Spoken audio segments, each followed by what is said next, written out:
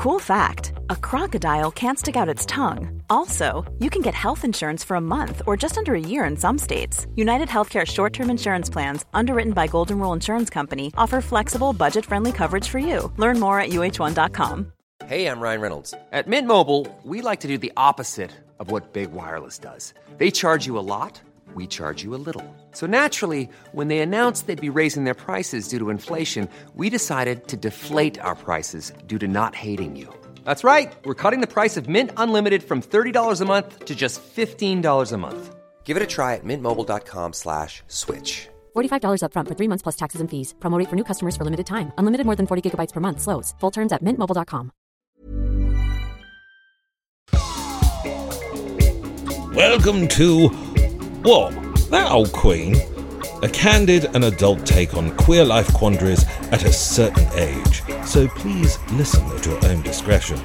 Presented by Bernie and Tommy, the views here are purely those of the content providers and in no way reflect those of any service you may hear this program on. Now, please let your ears be upstanding for the Old Queens.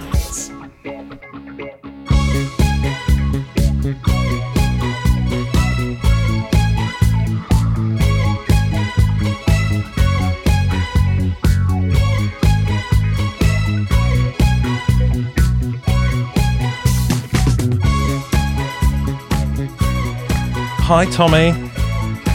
Hi, Bernie. You old fairy. I've got my fairy t-shirt on. I like it. Do you know what it says on the back? I'm as soft as your face.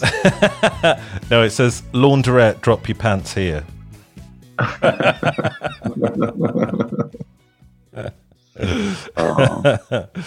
How are you doing?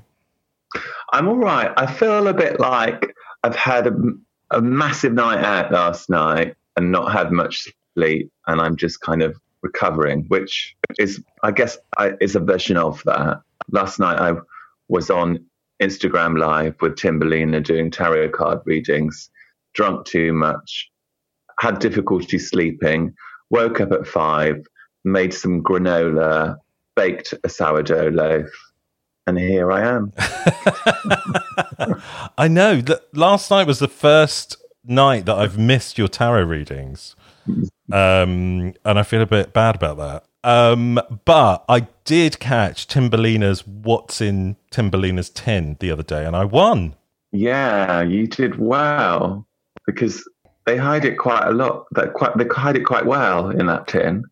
They do. Well, it wasn't actually in a tin, which I think gave a bit of the game away. But I think you might be able to catch it again on Timberlina's Instagram page if you want to watch. There was an interesting one beforehand. She was on the line with someone from Finland, and they had a tin of a very unusual meat that we don't normally have in Britain, but they have all the time in Finland. What do you think it was? Well, you told me what it was, didn't you? Oh, yeah, I did, yeah. But I actually can't remember. Well, my first guess... No, but it was a strange kind of... Well, it took a long time to guess, and lots of us were on there, thinking of what it might be. But then I suddenly got closer when I was thinking about what do they eat in Finland? What are the animals that are in Finland? So one of them was bear meat, which apparently you can get in a tin in Finland. Well, we should get that down you. I think I've got enough bear meat in me. But the actual tin was elk. And I'm wondering what it would taste like. What do you think? Like venison? Yeah. I mean, I don't really know what an elk is. Is it just a big deer? Yeah, it's a bit like a moose. And it has big antlers. They've got an elk in the Bristol Museum. Taxidermied. Just the skeleton. Oh, okay. Yeah. And I just always thought it was just a massive deer. Yeah. So I would imagine it tastes like venison. Probably it tastes a bit sort of like rubbery. I don't know. What do you think if someone was to engage in cannibalism, what do you think you taste like? Me personally, Yeah. I'm probably marinated in a lot of alcohol. But supposedly humans taste like pork, don't they? Yes, I've heard that. Yeah, we're called the long pig because we taste like pork. Worth knowing. Yeah, I mean, you know, if you're ever in a situation where you have to, I mean, you know, it's human egg and chips. Anyway, what else have you been up to this week? Well, I was just this afternoon on a Zoom call when it was one of those big Zoom calls. I think there was like about 40 artists in the room, and I thought I was on mute. But I wasn't. And I'd just eaten a Magnum, and I had the wrapper just literally by my computer, and I just scrunched it up. Right. It stopped the conversation. It distracted. And then I realised, so I had to mute myself. Usually I'm quite good at muting myself. I'm often muted even when I shouldn't be. I know, I've done that several times with you. What do you think it is about your personality that people think they need to mute you? Well, I want to mute other people, like especially in those larger meetings, but I don't want to just mute them. I kind of want to fast forward through their comment. So maybe you want to watch the rerun. Yeah. My mum and dad used to do that with Strictly Come Dancing because they couldn't bear Bruce Forsyth. Oh, wow. So they used to watch it on catch up and just fast forward his bits. Oh, I love a bit of Brucey. My mum used to watch it for Bruce Forsyth. Yeah. Bless him. Well, not mine. So we've got a guest later, haven't we? We've got Dan Glass coming on. Yes, we've got Dan Glass. Is a bit of everything, really. He's a bit of a historian, a bit of an activist, involved in the performance world. I know him through when I was invited to do a queer tour of London on a double-decker bus, which the bus drove through London and went to all the kind of old kind of hotspots of this, probably 70s, 80s, 90s, I would say. And we parked up at each spot, which are places that no longer are LGBT establishments. And there will be a performance or a talk in those spaces. And I made a show about King's Cross in that. So I did a mini performance on the double-decker bus about the Bell Pub, which was a pub full of memories for people in the 80s and 90s. Sure. How was it performing on a bus? It was very hard work, and I struggled that day. There was lots of different factors going on in that event. I think it was raining. I'd just done lots of touring that week. And also my ex-boyfriend happened to be on the bus as an audience member. And I was like, I didn't really envisage this whole situation. Right. But it was a lovely event, I think. But I was quite glad when I got out of that bus. But I was just having a difficult day. But brilliant to do because you forget about these places. And when you see how many places have been closed down, it's very sad. My God, I'm just thinking about what's going to happen to some of our venues after lockdown, because some of them are struggling so much at the moment. I know we're slightly coming out of it now, but a lot of them haven't been able to survive because of the lockdown, have they? So, yes, it's scary.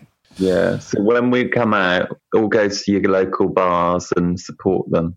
Yeah, as much as you can. Although I think it's going to be restricted to people with gardens, isn't it, to start off with? Oh, really? Okay. Well, just because it's outside. I thought you meant like clients. Have you got a garden? Well, that too, yeah. I've got a communal garden, so maybe my other, people in the block will have to come with me. Yeah, you'll have to come with a bubble.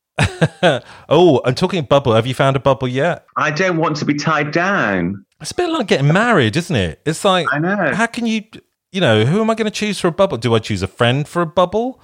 Or do I choose a lover for a bubble? The thing is as well, it's like, I feel like I want to be asked. I don't want to ask. Yeah, this is. I'm exactly the same. It's like marriage proposal, isn't it? It's like you want to be asked, but that's the whole thing about it. And being, I mean, it's also monogamous. This whole coming out of lockdown thing. It's like it's kind of counterintuitive to how a lot of queer people think. It's just like, I mean, how are we going to do this? You know, what else have you been up to? Have we got a What That Really Old Queen this week? Well, we have got What That Really Old Queen, because basically since lockdown, I've been developing a new show, kind of writing and reading a lot and watching a lot of clips. So I've been focusing on the friendship of Kenneth Williams and Maggie Smith. Some people know about that friendship, but most people don't actually, and they were great friends. Do you know what? I didn't know about that friendship until you told me. Yeah, and it's like, what's interesting is that they learned from each other, they copied each other. So Kenneth was slightly older and had been sort of a bit more experienced, and when they did a show together, which was it was called Share My Lettuce. It was a kind of review show. Maggie was there, and he kind of took her to one side and say, "Oh, listen, Ducky, you know, you're being absolutely boring. You just wouldn't say those words like that. You need to colour, it's all like that sort of thing." And they just developed this very intimate relationship, and trusted each other, loved each other, copied each other. And so in the performance, I'm trying to embody both characters. Right. They're going to be sat at dressing tables in my bedroom. So it's a kind of like my lockdown visitation from these kind of icons and their communication together and to me. Was that the picture you posted on Instagram? Was that your Maggie look? You posted a picture No. when you were in a little like brown bob. No, yeah, that was just last night, just messing around with wigs. But I need to get a proper Maggie wig. Although she's got a bit of a bob going on at the moment, hasn't she? Yeah, she was always that wig is a bit more like plum, and she was much more of a kind of typical Auburn style. Yeah, bit more copper. Yeah, and I've been writing a lot to different, because there's been a lot of people that have written about Kenneth Williams, biographers, and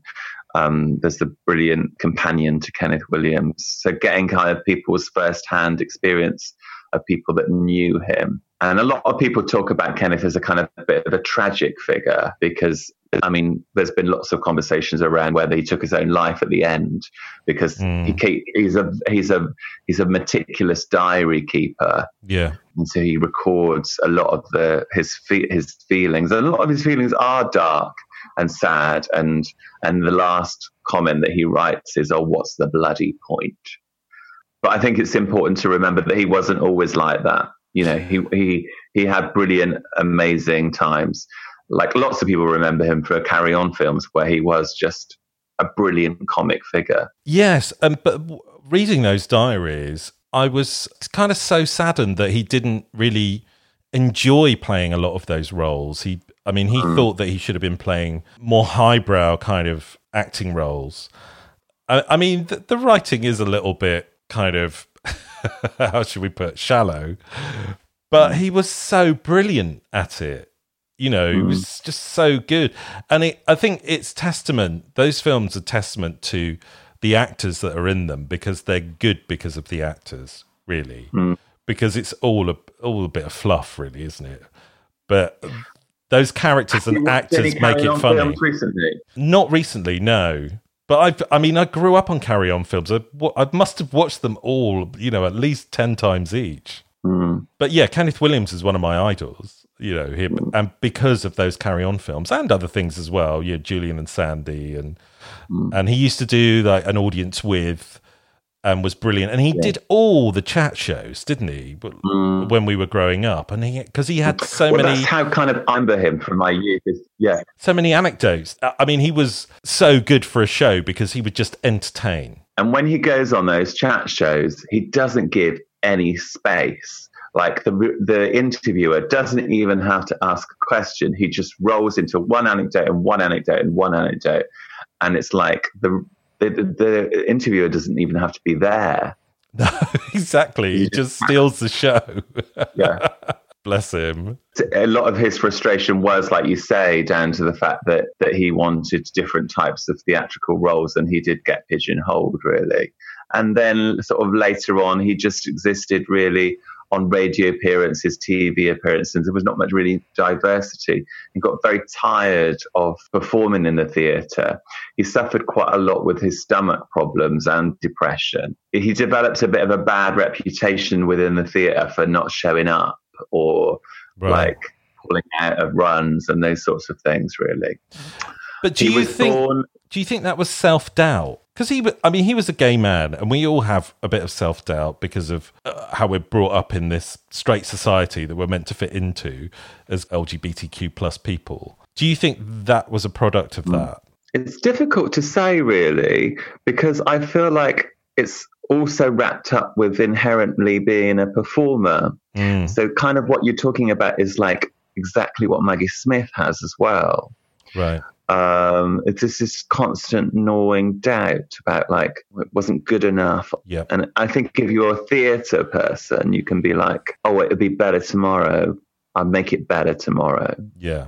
And it just carries on, really. But then, but if you're doing recorded media, it's just there, isn't it? You have to put up with whatever that is. Yeah. And well, this podcast is case in point.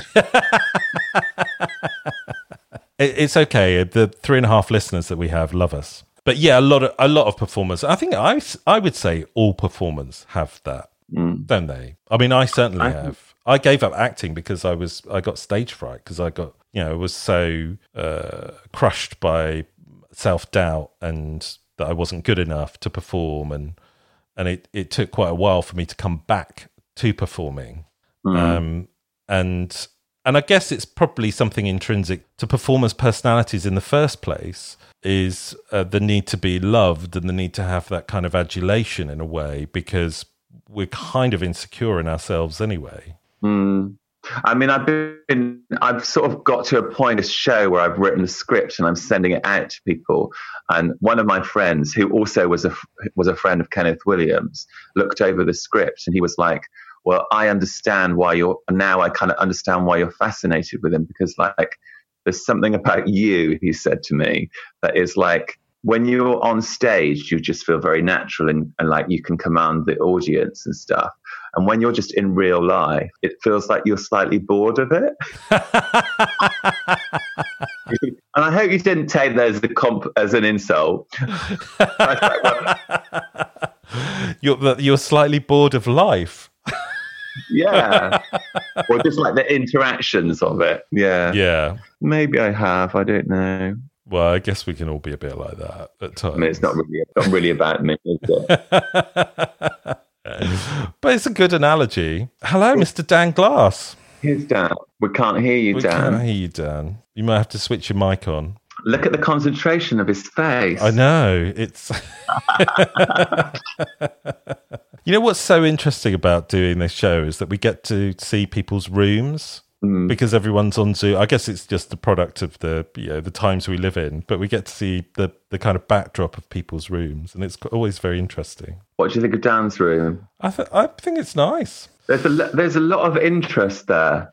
Yeah. Can't hear you, Dan. Still can't hear you. He's going to switch the computer off. Okay. Switch the computer off, but that's a good technical tip. Yeah. It always works well, doesn't it? I just ordered a printer and it arrived, and I posted it on Facebook.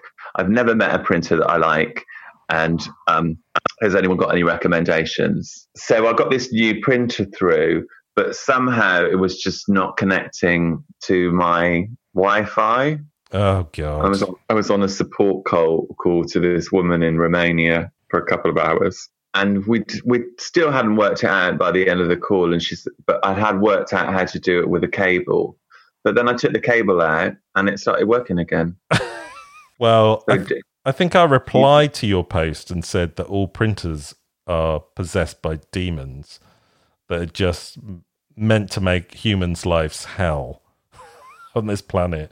And I think that's a case in point. Well, when I looked at the printer, I wanted it to be robust enough so that when I got angry with it and threw it around the room, it would be able to cope. And is it? I'm sort of slightly worried about where you pull it out to add the paper, because it feels like it's quite a delicate thing. Right. I feel like in a fit of anger, I might smash it up. Right. Well, I'm sure you'll be fine. I just have a lot of anger towards objects. I smashed up a watering can earlier on in the week as well. See, I like this. I think we're all a bit like that, aren't we? It's better that you do it to objects rather than people. Yes, I never do it to people. Yeah, exactly. So it's just so frustrating because I had this beautiful pink watering can. It can't be used. I had to throw it away after that. Oh, well, time to buy a new one. Yeah. At the moment, I'm using a teapot. Okay. Well, that works as well, doesn't it? Yeah. Right. Dan Glass has left the building. I thought that was a really good interview. I mean, I think we got all our points across. Shall we have a little break? And then hopefully after the break, Dan will be back. I'm going to put the oven on. Put the oven on. I'm going to turn the iron off. And we'll have a little break. And we'll be back after this.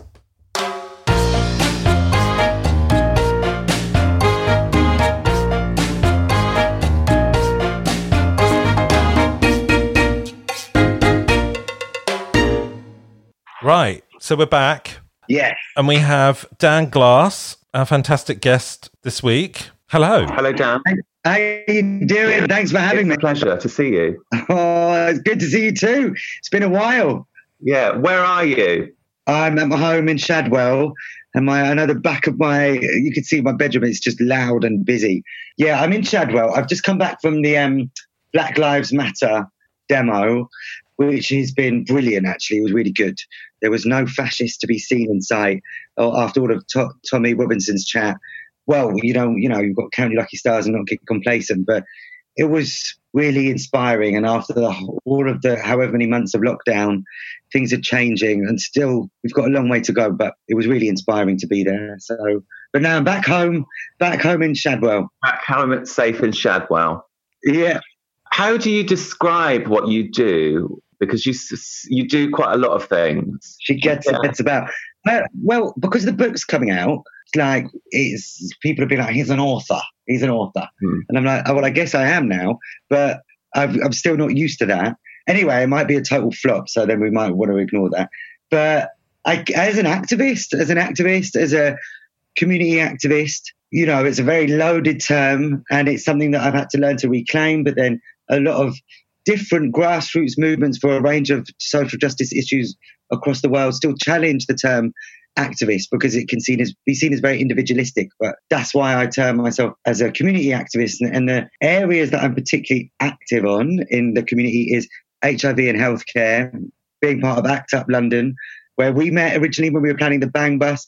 ACT UP stands for AIDS Coalition to Unleash Power, which has been incredible movable disobedience movement since 1987 in the fight for healthcare for people living with HIV and for everyone. And at the moment, particularly on a range of LGBT issues, I'm an activist and tour guide with Queer Tours of London. And we first met when it actually turned out to be one of my favourite projects, the Bang Bus, which was a tour of London, but on a bus. Yeah. And the particular theme was the loss of queer spaces. So we had 5 bus stops, and we went to five different venues, one per decade since partial decriminalisation in 1967, and recreated what the clubs were like at the time. And so it was really intergenerational. It was really interactive. It was hilarious and just chaotic and fun and queer and rowdy. And we've done a few other queer bus tours of London since then. But yeah, they're the main things that I've been doing. It's really that activism can be mixed with some kind of performative, engaging, fun mayhem. Oh yeah, for me that's essential. That's my go-to. There's this book, I've lost it. I don't know. I think I've lent it to someone. It's called pleasure activism. It's just come out. And for me, that kind of concept says it all. So creativity for me, like art and creativity and music, cabaret, like all formats for expression are really important for me when it comes to activism, because and dressing up. And dressing up, exactly. And being fabulous and learning from our queer ancestors in terms of how they've defied gender binaries, defied narrow-minded heteronormative culture. So being fabulous is one of the many great things about queer culture, which we like to relish in.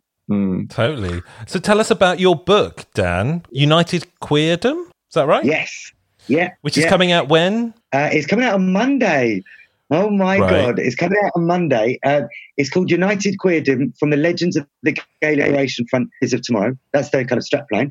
And it's come so fast. It's been about late 60s, because it's the 50th anniversary of the Gay Liberation Front, who started Pride.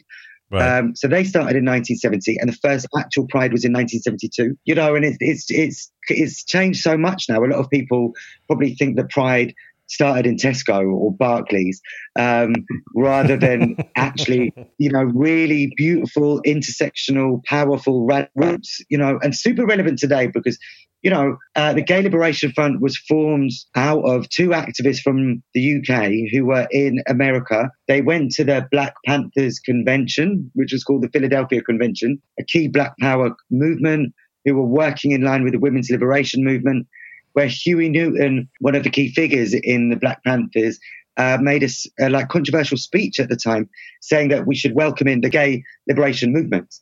And these two activists were inspired because there was a lot of people there from the Stonewall uprisings the year before. And then they came back to London. They were students at LSE, London School of Economics, and started the British Gay Liberation Front, who then 2 years later started Pride. So these legends, they're living legends, the ones who are still with us. And we've been meeting the last 4 or 5 years in what's called GLF Think-ins, which the kind of format is consciousness raising groups, which they had back 50 years ago, whether it was around coming out, how to come out, or dealing with family homophobia, dealing with homophobia in the workplace, dressing up in the way that in the clothes that you want to wear, sex, intimacy. And so we've recreated them in the last 5 years to look at what are our issues today, how we can reclaim pride and pay tribute to its radical roots. God, I've gone on. Essentially, so that's it. But what I'm interested to know is how does that conversation feed into conversation like that we are having now today? And do you sense there's a sort of a kind of divide between younger queers and the elders, and can they learn from each other? Well, what a great question. I think, well, there's divisions everywhere. And when, you know, my boyfriend always challenges me on when I say queer community, because just like all demographics of society, there's huge divisions in opinion and ways of making sense of the world. And same in the queer community. In fact, I'm glad. It would be boring if we all thought the same. So just like back then, 50 years ago, what Stuart Feather from the Gay Liberation Front in his amazing book called Blowing the Lid talks about is the straight gays. The one, there, you got it. Amazing. Yeah, have you read it? I've read bits of it, yeah. But my favourite memory of him was when he read it out loud. Yes. Well, on the Bang Bus. On the Bang Bus, and then he came to Bristol afterwards and read another part of it. Yeah, beautiful. It's such an amazing book. Such a different, when someone reads, someone that lived that experience reads it, it's just brilliant. He is such an icon, and he's been through so much, and it's still, basically, I found that book because I went to Gaze the Word bookshop, and thank fuck that's opening again on July the 1st. I was so happy when they announced that. I went there and I was really hungry for understanding the history of Pride in London, because I was really just disempowered by the corporate takeover of it. And Uli suggested I read Blowing the Lid, and then it changed my whole world. I emailed Stuart relentlessly. I was like, let's be friends. And then we met up, and we've been working on various projects ever since then. One activist meeting in 2018 that we were in together, everyone was doing a name round and saying their pronouns and how they want to be, just a short sentence about themselves. And Stuart was like, Stuart Feather, I'm a radical queen, I'm a Nancy boy, I'm in defiance of society. what else do you want? And I'm like, oh my God, who is this person? They're amazing. So like Stuart talks about, there was divisions back then. You had what he calls the straight gays who wanted to assimilate, and then the radical queens. And you very much have the same now, I think. Yeah. You very much have the same now. And I guess intergenerationally, well, of course, there's a lot of ageism. There's a lot of what I found actually a bit more in ACT UP, in HIV activism than in LGBT specific activism, is there's a lot of, they're not too much, but it's still quite vivid, is unhealthy ways of dealing with trauma amongst the generations. By any accounts, this isn't everyone, but like, of course, in the AIDS epidemic, it was for the people who were in that first major pandemic. I can't even begin to imagine who lost most of their friends and their loved ones. And because of, huge fear and stigma, which still goes on, and still, a mass unrecognition of what the community went through. There's still no AIDS memorial, etc. There's still a lot of pent up, undealt with trauma. And so sometimes you do get people who are from the older generation who say to the younger generation, what have you got to moan about? You don't know what it was like. And then trauma is valid on whatever account for anyone who's dealing with it. The younger generation of people living with HIV still have massive stigma to deal with. So I think we have to work together as an intergenerational community and look at the bigger goals rather than turning on each other. But also, don't we share trauma? I recently read Straight Jacket by Matthew Todd, where he is overcoming society's legacy of gay shame, whereas we're all kind of in a bit of trauma because we have to try and fit into straight society. And isn't that something that binds all of us, no matter what generation we are? I think our community throughout the generations are dealing with such a blizzard of compounded trauma that it's essential that we join the dots about everything from criminalization pre-67, fast forward not so long to the AIDS epidemic, to Section 28. I think, it's essential that we see our collectivized trauma. But one of the kind of philosophies that I'm really inspired by, which I kind of unpack in the book, is Paulo Freire, who wrote Pedagogy of the Oppressed. Is the kind of founding figure of popular education. And one of the kind of phrases that he uses, he looks at how we could humanize each other. And if we're not conscious and look at zoom out and look at the structural reasons for trauma, the oppressed will easily become the oppressor. So that's why Matthew Todd's book is really good, because it looks at the kind of real deep roots, the pillars of collective trauma, so that we don't attack each other. Brilliant. So book's out. What's the date of the book coming out? June the 15th. Oh, and just to say, so it's out on Monday. The kind of pillar of it is interviewing the founders of the Gay Liberation Front, what their experience of it now, and then their aim, which they always pull me up on when I also get it wrong, is absolute freedom for all. A lot of people would think it's queer freedom for all, or freedom for all the queer community, but it's not. But they saw all injustices as connected. It was formed out of Black power, women's liberation, the anti-war movements, student rights. So they always remind it's not just about LGBT rights. It's seeing the systemic issues behind all injustices.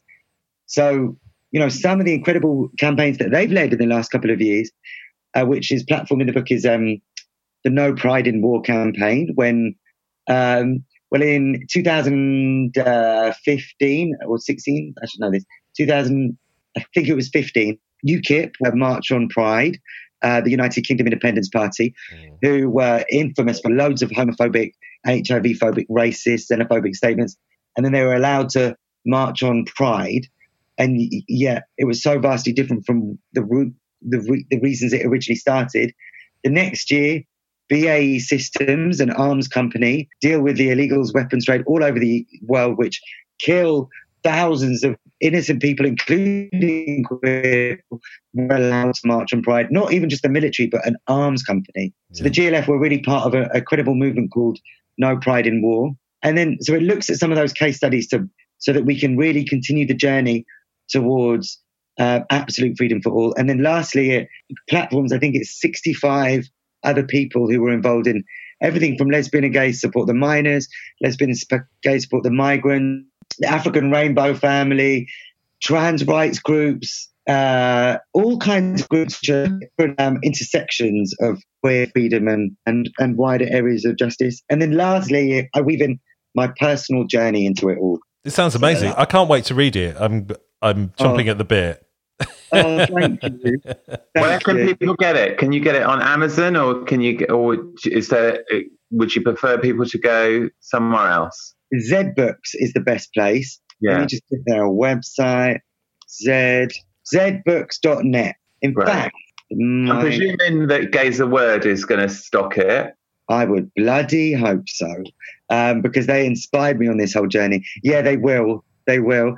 In fact, I'll just send you the link to the track. Send me the link, and I'll put it in the description of the podcast, so our listeners can click on it. Amazing. Brilliant. So Dan, are you going to... So at the end of our show, we do a little thing called Queens of Agony, where we answer some quandaries from our listeners. Can you stay on board for that? Yeah, of course, yeah. Okay, so we'll go into that now. I'm going to do a big gong.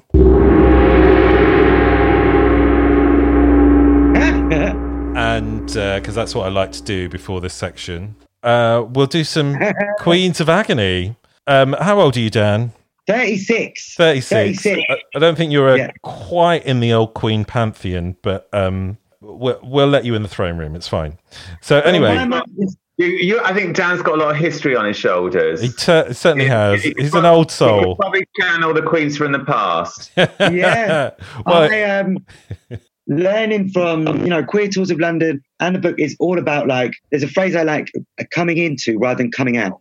Like when we start on the journey of self-acceptance, when we start digging beneath the kind of amnesia, the kind of institutional homophobia, it's such an incredible world that we've been denied. So I really like, what do we come into rather than coming out of? And learning from old queens who've paved the way for us is essential, because otherwise you can either just recreate the wheel, recreate mistakes, and then just not really cherish the incredible life, universal journey before us. Exactly. Well, my lifetime spans the lifetime of your book, so...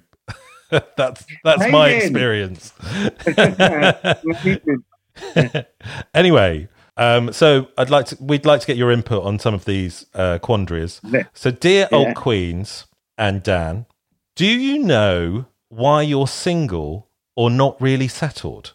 Gay men's platonic relationships can be a great source of support and comfort to each other, even becoming like family when family support is lacking. But when it comes to dating, that's where things often seem to go awry.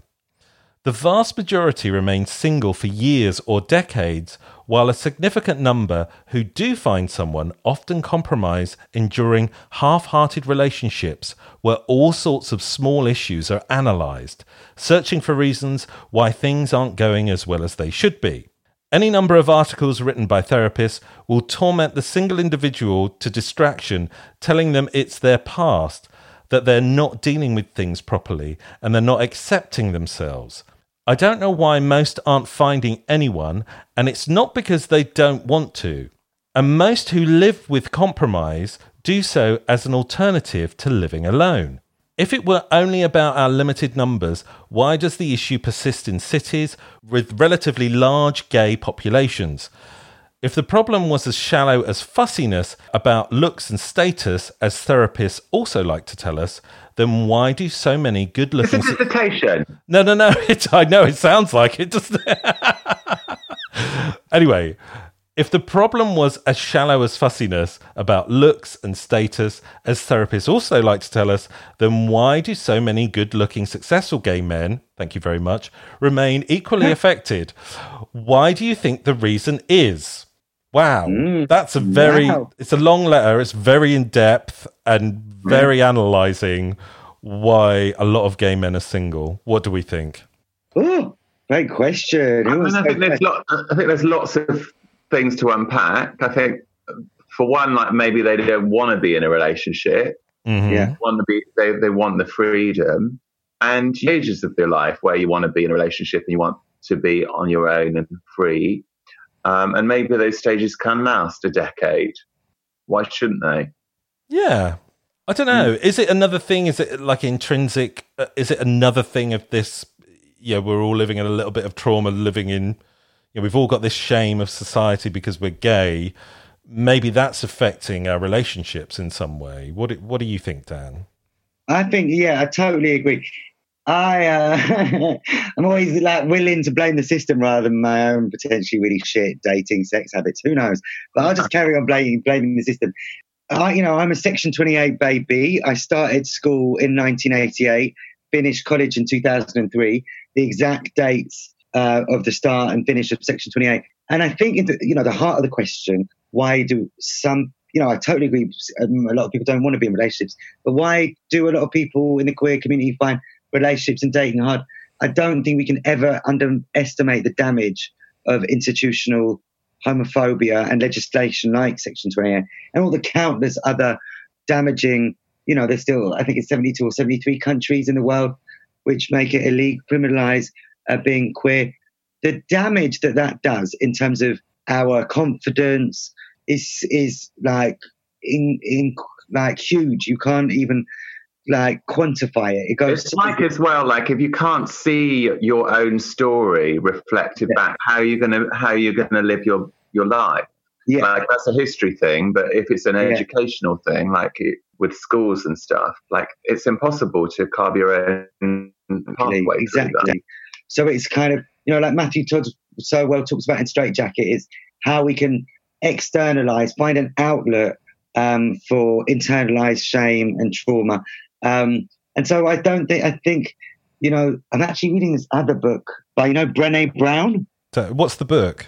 Brené Brown, she had like one of the top looked at TED Talks called The Power of Vulnerability. And her book's called Daring Greatly, How the Courage to be Vulnerable transforms the way we live, love, parent and lead.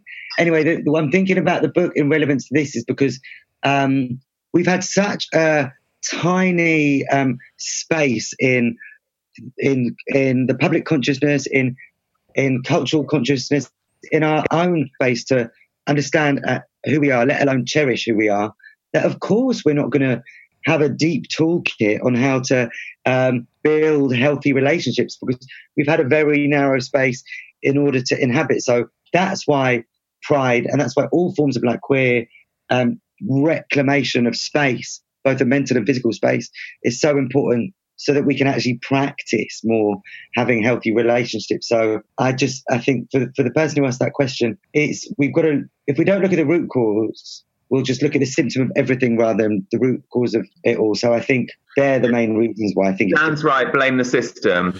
Yeah, exactly.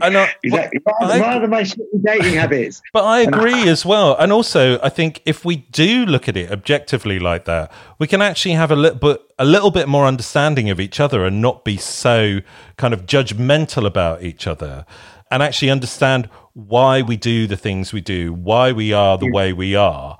And actually, we can understand that. And then if we have that understanding, maybe better relationships are going to come out of that, whether they're friendships or fuck buddies or romantic relationships. Yeah. And what we're sold from like mainstream society is so limited and so narrow-minded that we have such false expectations of how to have healthy relationships when it comes to sex, when it comes to intimacy, when it comes to objectifying each other's bodies and thinking everyone should look like they should have a fucking six-pack or whatever. Totally. It's just so unreal.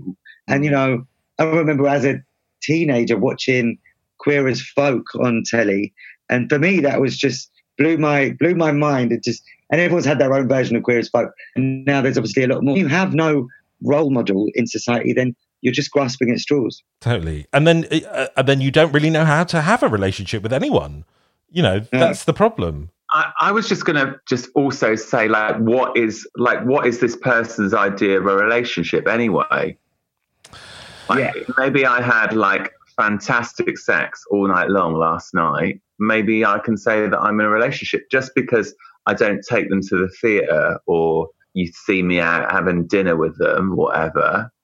aren't those things, we're just putting the way that you present that to other people in an acceptable way. Yeah, exactly. And it's about communicating that there can be different types of relationship. It doesn't have to be heteronormative, monogamous, getting married, having kids. There's lots of different relationships that you can have that can be equally fulfilling, and actually give you a little bit more. I think in life you have to have multiple relationships, whether they're friendships, sex relationships, or romantic relationships. You can't just rely on one person to give you everything. No. You know, and that's the problem. Our expectation is because of everything we're fed through the media and because of straight society, we're fed this thing where you have the one person who's going to complete you. And it's like, it's already starting from a dysfunctional place because only you can complete you and everything else is the cherries on top, right? Yeah. Yeah, of course. And I think there's also a lot about, for so long, we internalized the stigma that of all the vile things that have been thrown at the queer community, that it's easy to re-manifest that in a quite like a throwaway culture, which treats people like, objects rather than the like queer gods that we are. And I think it's really what I'm trying to challenge myself on. I'm sure it's like so many people, we've grown up in a kind of hostile and homophobic environment where we literally can't have open relationships.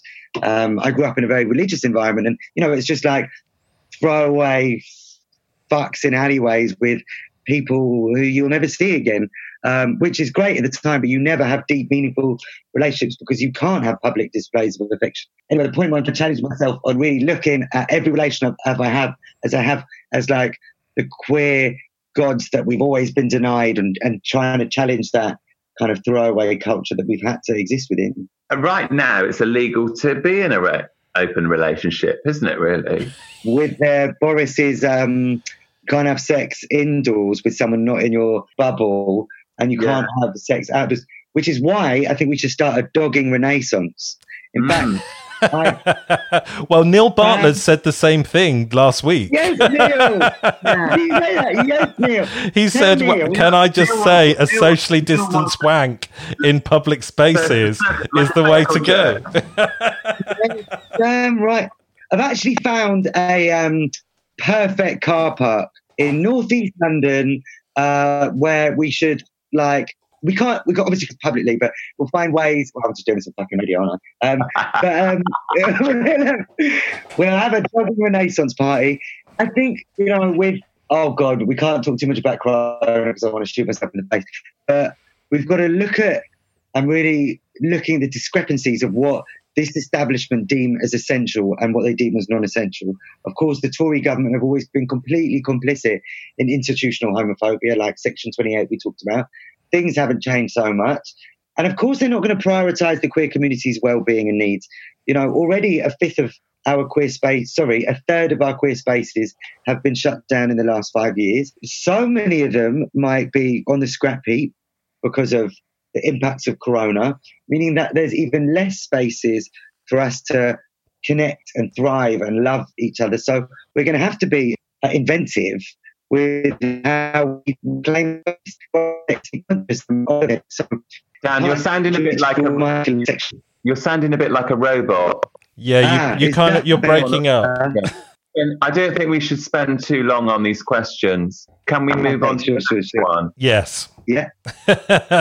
This one's similar. Amazing. In a way, it's similar, or it taps into the same issues. Dear old queens, did any of you come out as gay before accepting it? I mean, in the period between realizing you're gay and until accepting it, self-acceptance. I'm working on my own self-acceptance, and I think that coming out is hard to do if you haven't fully accepted yourself.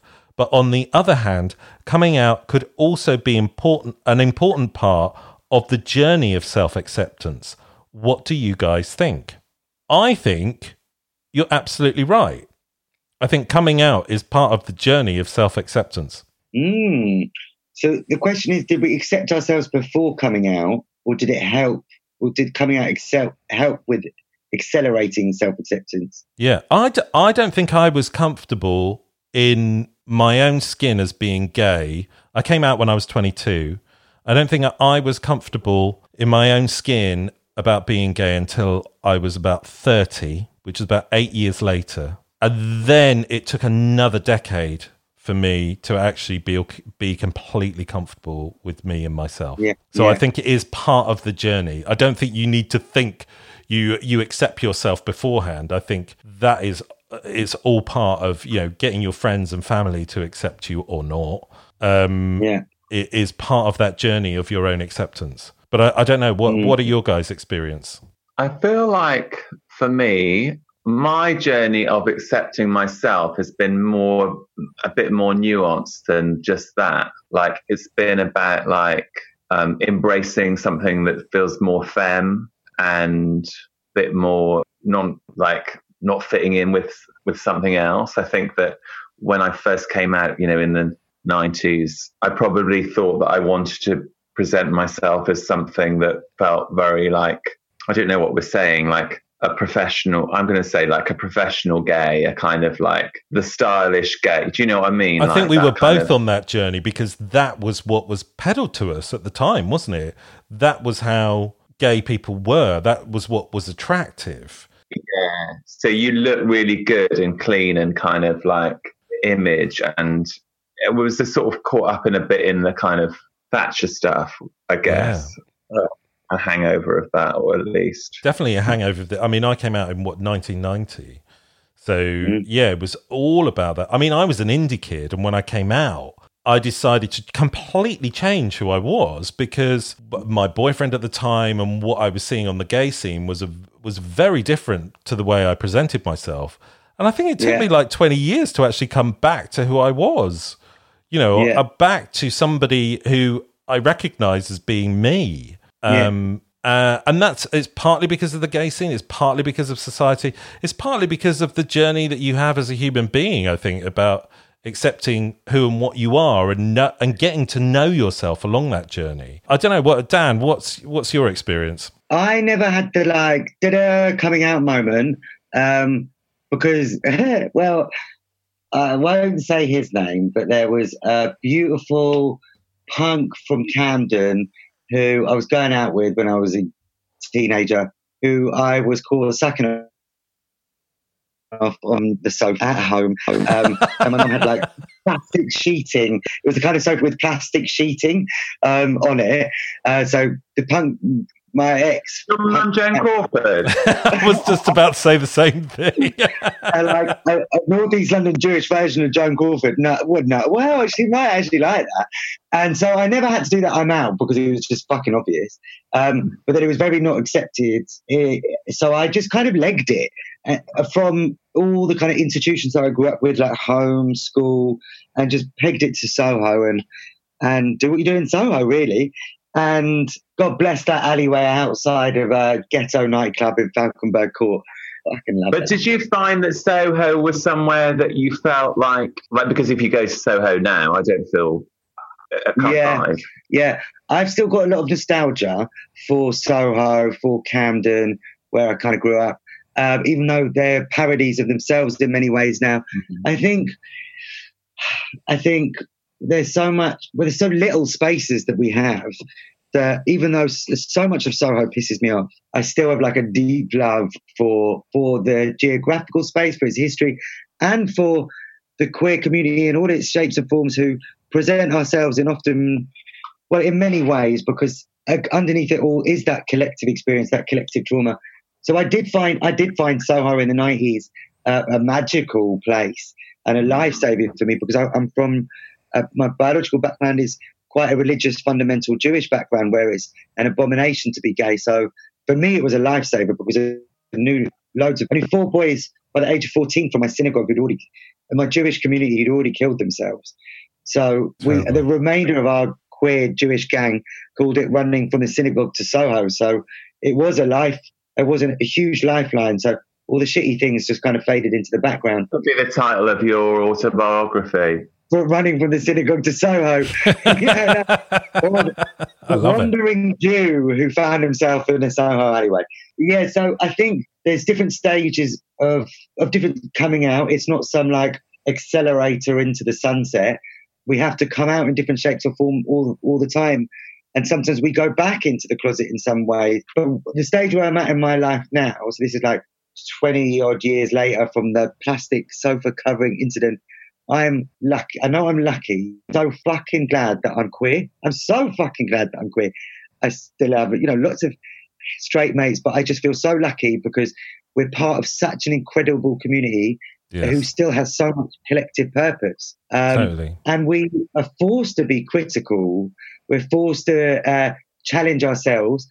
Even though there's times of like suicidal pain, like if you can get through to the other end, it can be, when it's the extremities, like when you've been through so much shit, you go through the other end where you really appreciate the ultimate joy as well. So I think, at the moment, I'm just like having a blissful relationship with it all. But I'm sure there'll be tough times again. Well, but we're all here for each other. There's a lot of us now. We're not hiding anymore. So most of us are. You meant on the Zoom call. So what did you say, Tommy? You cut out then. I said I thought you just meant on this Zoom call. We're here for each other. We're not hiding at all. Anyway, I've got two more questions. These are on less kind of political notes, I think. So, dear old queens, who's the daddy? Okay. Ooh. So I was in bed with a man who's probably 5 years... I mean, I think this sounds political already. Well, it depends what kind of politics you're after. So, okay, so I was in bed with a man who's probably 5 years younger than I am, but he's a total masculine top, and I'm a bottom, who isn't very masculine at all. Well, I was just playfully calling him a daddy, and he asked me how he could be the daddy if he was younger than I am. I told him that being a daddy is not about age, it's about attitude, and I told him, therefore, he is the daddy, and to put it back in me, LOL. What are your thoughts on this? I mean, what are our thoughts on him putting it back in you or being the daddy? Yeah, wow, where do we start? I'd like to hear your thoughts on this, as I'm a daddy in residence. Wait, can you say that bit again in terms of can you repeat the whole question? There's just so much brilliance in there. Can you repeat the whole thing? So I'll explain it to you. So this guy is in bed with someone who's 5 years younger than him, but the guy who's younger is the masculine top, and the older guy called him the daddy, but the younger guy was like, how can I be the daddy when I'm younger than you? And the older one was like, because it's more about an attitude and therefore get your cock back in me. Nice. Yeah. Oh, who wants to respond? I don't feel like it's a question. I just feel like, get on with it. I guess the question is, can an older person call a younger person a daddy? But is it more about being a top or a bottom, or is it more about age, or is it about attitude? It's fucking role play, isn't it? It's just role play. You're just playing out a role. So, like, why couldn't you be a daddy, a mummy, a brother, whatever floats your boat? Like, yeah. I totally agree. Like, you get some really like wise young people and like naive older people. So it's just role play, and I think you can just have as much fun as you want with that. It's totally alien to me. I'm the self-titled CEO of the Vanilla Club, because I am like an old romantic, and just like what I get off on. I've had quite a few lovers who are into the whole role play thing. It's just not my thing. It's so alien to me. I just get off on it. We've actually set up these hilarious like vanilla parties where we're naked and give each other massages and eat vanilla ice cream, listening to like Billie Holiday and asking each other about what our nan was doing in the war. Because that's what I get off on arguing. What's your soul saying? That's what I get off on. So I don't, the whole like daddy thing. Well, see, they can fucking train me. Maybe after lockdown, then I'll be up for it. So I'll be up for knowing if I'm a daddy or not. Who knows? I think the daddy thing has been a bit of a catch-all thing for kind of older masculine men. And it can be a role play thing. I mean, I think when I first started being called a daddy, I was quite affronted by it because I was like, hang on a minute, what are you talking about? But I've kind of accepted it now, and I've accepted that role. I guess it can be a bit about role play. It can be a bit about someone who's a little bit older, a bit more masculine. But I think daddies can be tops or bottoms. I think they can be dominant. Control as well. Sorry? They can control. They can control, yeah. I don't know. I think again that I think there's the whole spectrum of daddies there. If you want to call people daddies, I don't think you can just define something as being older or younger or top or bottom or whatever. Yeah, I think there maybe is a certain look for a daddy. And then just maybe take it from there. Well, we've often said that I'm more of a mummy. We have often said that. Okay. I think have we sorted that? Have we sorted the daddy issue out? I don't think it'll ever be sorted, but like ongoing journey, which I'm sure there'll be like daddy issues galore after we get out of lockdown. I'm sure there's loads of underground daddy issues going on at the moment. Well, I think one of the good things about the whole daddy thing is that it started to be like the gay scene started to be more accepting of older gay men, and whereas when Tommy and I came out, if you were past 30, you were dead in gay years. That was it. Yeah. Whereas, and I think because of the AIDS thing as well, where we had a pretty much lost generation because of that, the fact that younger gays are appreciating older gays and seeing their worth and wisdom and sexiness is a good thing. So that's why I've embraced the whole daddy thing. Yeah, good. I'm glad, hot daddy. It frustrates me all the like ages thing so much because it's just so boring. It's just so boring. Yeah. It's like, why would we want to just? It's narcissistic. Yeah. I've got no time for it. Like, why would we want to just fancy ourselves? What? Boring. Exactly. Yeah. Okay. What's the next question? Next question. Dear old queens and the lovely Dan Glass. I want to be an old queen. Okay. You're in the pantheon. You're in the throne room. Yeah. Dear old queens. Are glory holes the safest way to have sex now? I asked this somewhat humorously. But I'd be lying if I said I wasn't thinking about how I'm going to resume sexual activities now that places are starting to reopen. And to those of you who are all ready to pounce on me about how selfish I'm being and I need to calm down my horny ass, etc., you might as well save your energy because you'll be preaching to the choir. Staying home and jacking off can only do so much for me. I need to touch, feel, see a human body. So if anyone can think of a creative and safe way to have sex, oral and or anal, in the age of coronavirus, I'm all ears. P.S. I've never really been into glory hole stuff because I like to see, touch, feel a person. I'm playing with the idea, but if I run out of options, it may come to that. Okay, so what do we think? Glory holes? Great question. Just to clarify, is glory hole seen as the safest way because you can't transmit sweat and everything through the wood? Yeah, I mean, I think you can transmit through semen, but maybe if they're wearing a condom in the glory hole, that's fine. Yeah. But what do we reckon? Are glory holes a safe way to beat the coronavirus? Is it another way other than socially distanced wanking? Well, everyone keeps saying, and I'm going to say it now, I'm not a scientist. Yeah. But I do feel like instinctively, like probably the most infectious thing would be kissing. Would it be not? Probably, because I think the coronavirus kind of lives in the throat before it goes anywhere else. Yeah, I don't know really, to be honest, but there could be something in it. That's all I'm going to say. Yeah, I think, I think in terms of the specific example of glory holes and our lovely specific question, if the need is to see the person, then maybe we could create a giant see-through perspex glory hole wall so that we can see our partners. We've got to be inventive. There's many ways to skin a cat, and I think it's obviously completely unrealistic that people aren't going to kiss and fuck. And we need to marry that up with how we can reduce wider transmission and protect those most vulnerable. But it's completely unrealistic to think that people won't.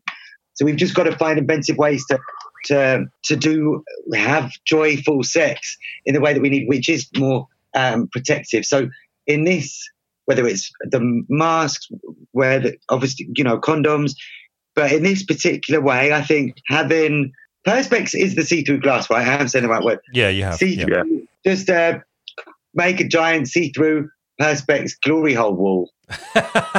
Yes. Or like sex suits. Sex suits, yeah. Let's have a sex suit. I want a clubbing suit which also doubles as a sex suit. Damn right. Like cruising will go through the roof, dogging will go through the roof.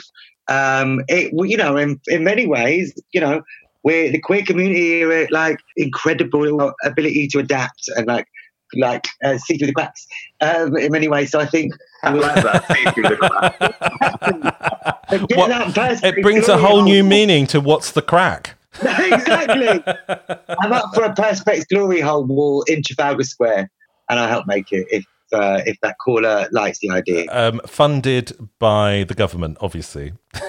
Funded by the Tories. Funded by the Tories. Well, let's face it, they're probably more into glory holes than we are. Exactly.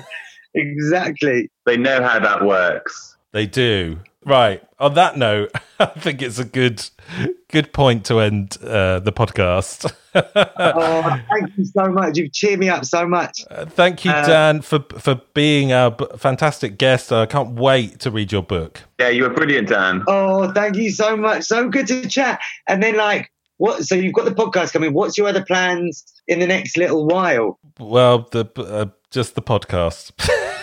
Right. We'll see each other in a big. In fact, a little birdie said that at some point in the near future, when it's a socially acceptable time to have the George Michael party that we do in Hampstead Heath, a little birdie told me that might happen again. Oh yeah, I'm well up for a George Michael party. I really want to go to that. Yeah, it's been so fun. This will be the 4th year. And it's the 30th anniversary of Freedom, George Michael's song Freedom. So obviously more poignant than ever. So we're going to create a catwalk in the woods and recreate the Freedom song and the burning jacket and the bed sheets. And just have loads of fun because we fucking deserve it after all of this. We'll do the podcast live from there. Yeah, exactly. Amazing. Exactly. I wonder how George Michael will be remembered apart from his music in terms of being a sexual liberator. Oh, big time. Yeah, total pioneer in, his statement, fuck off, this is my culture, is what we have on a banner in the woods when we had the parties, because he was defiant and knew that life was short and wasn't going to take for any of the harassment. So yeah, definitely in terms of a cultural icon for sexual freedom. And if Let's Go Outside isn't an anthem for coming out of lockdown, I don't know what is. So fucking right. Because, okay, great. I'll let you know as soon as we know. It's going to be the next soon. I'll ask the gang, but I think we should do it as soon as possible because things, I've just come back from the Black Lives Matter protest and we have to, things that we are obviously getting out, shops are reopening on Monday, but we have to obviously be conscious of how we do things. But I think do you think it's valid to do it in the next couple of weeks? I think it was, you could do that socially distantly, couldn't you? Yeah. Yeah. Totally. Anyway, thank you, Dan. Please say goodbye to our lovely listeners. Oh, bye. Thank you so much for having me. Keep strong out there and see you back outside soon. Yeah. Or back outside in the woods. Yes. Back outside in the dogging areas, at the glory holes, wherever. Tommy, say goodbye. Love you daddies out there. Teach me how to how to be a daddy one day. Well, coming to Udemy soon is Bernie's daddy class 1-on-1. So there you go. Wow. No, it isn't. Well, but maybe it is. Yeah, maybe I should do that. Anyway, Tommy, say goodbye. No to love. Goodbye. Goodbye, and we will see you next time on What That Old Queen. Yeah.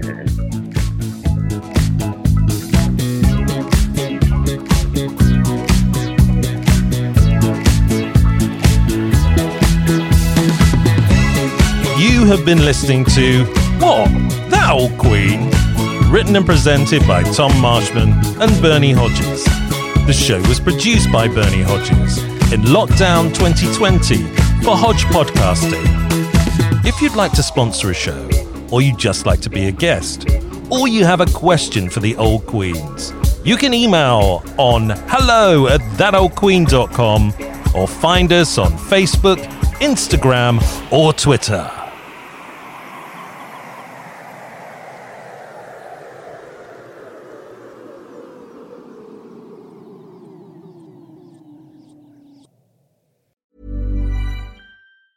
Mom deserves the best, and there's no better place to shop for Mother's Day than Whole Foods Market. They're your destination for unbeatable savings, from premium gifts to show-stopping flowers and irresistible desserts. Start by saving 33% with Prime on all body care and candles. Then get a 15-stem bunch of tulips for just $9.99 each with Prime. Round out Mom's menu with festive rosé, irresistible berry chantilly cake, and more special treats. Come celebrate Mother's Day at Whole Foods Market. Ever catch yourself eating the same flavorless dinner 3 days in a row? Dreaming of something better? Well, HelloFresh is your guilt-free dream come true, baby. It's me, Keke Palmer. Let's wake up those taste buds with hot, juicy pecan-crusted chicken or garlic butter shrimp scampi. HelloFresh. Stop dreaming of all the delicious possibilities and dig in at HelloFresh.com. Let's get this dinner party started. Hey, it's Paige DeSorbo from Giggly Squad. High quality fashion without the price tag. Say hello to Quince. I'm snagging high-end essentials like cozy cashmere sweaters, sleek leather jackets, fine jewelry, and so much more. With Quince being 50 to 80% less than similar brands. And they partner with factories that prioritize safe, ethical, and responsible manufacturing. I love that. Luxury quality within reach. Go to quince.com/style to get free shipping and 365-day returns on your next order. Quince.com/style.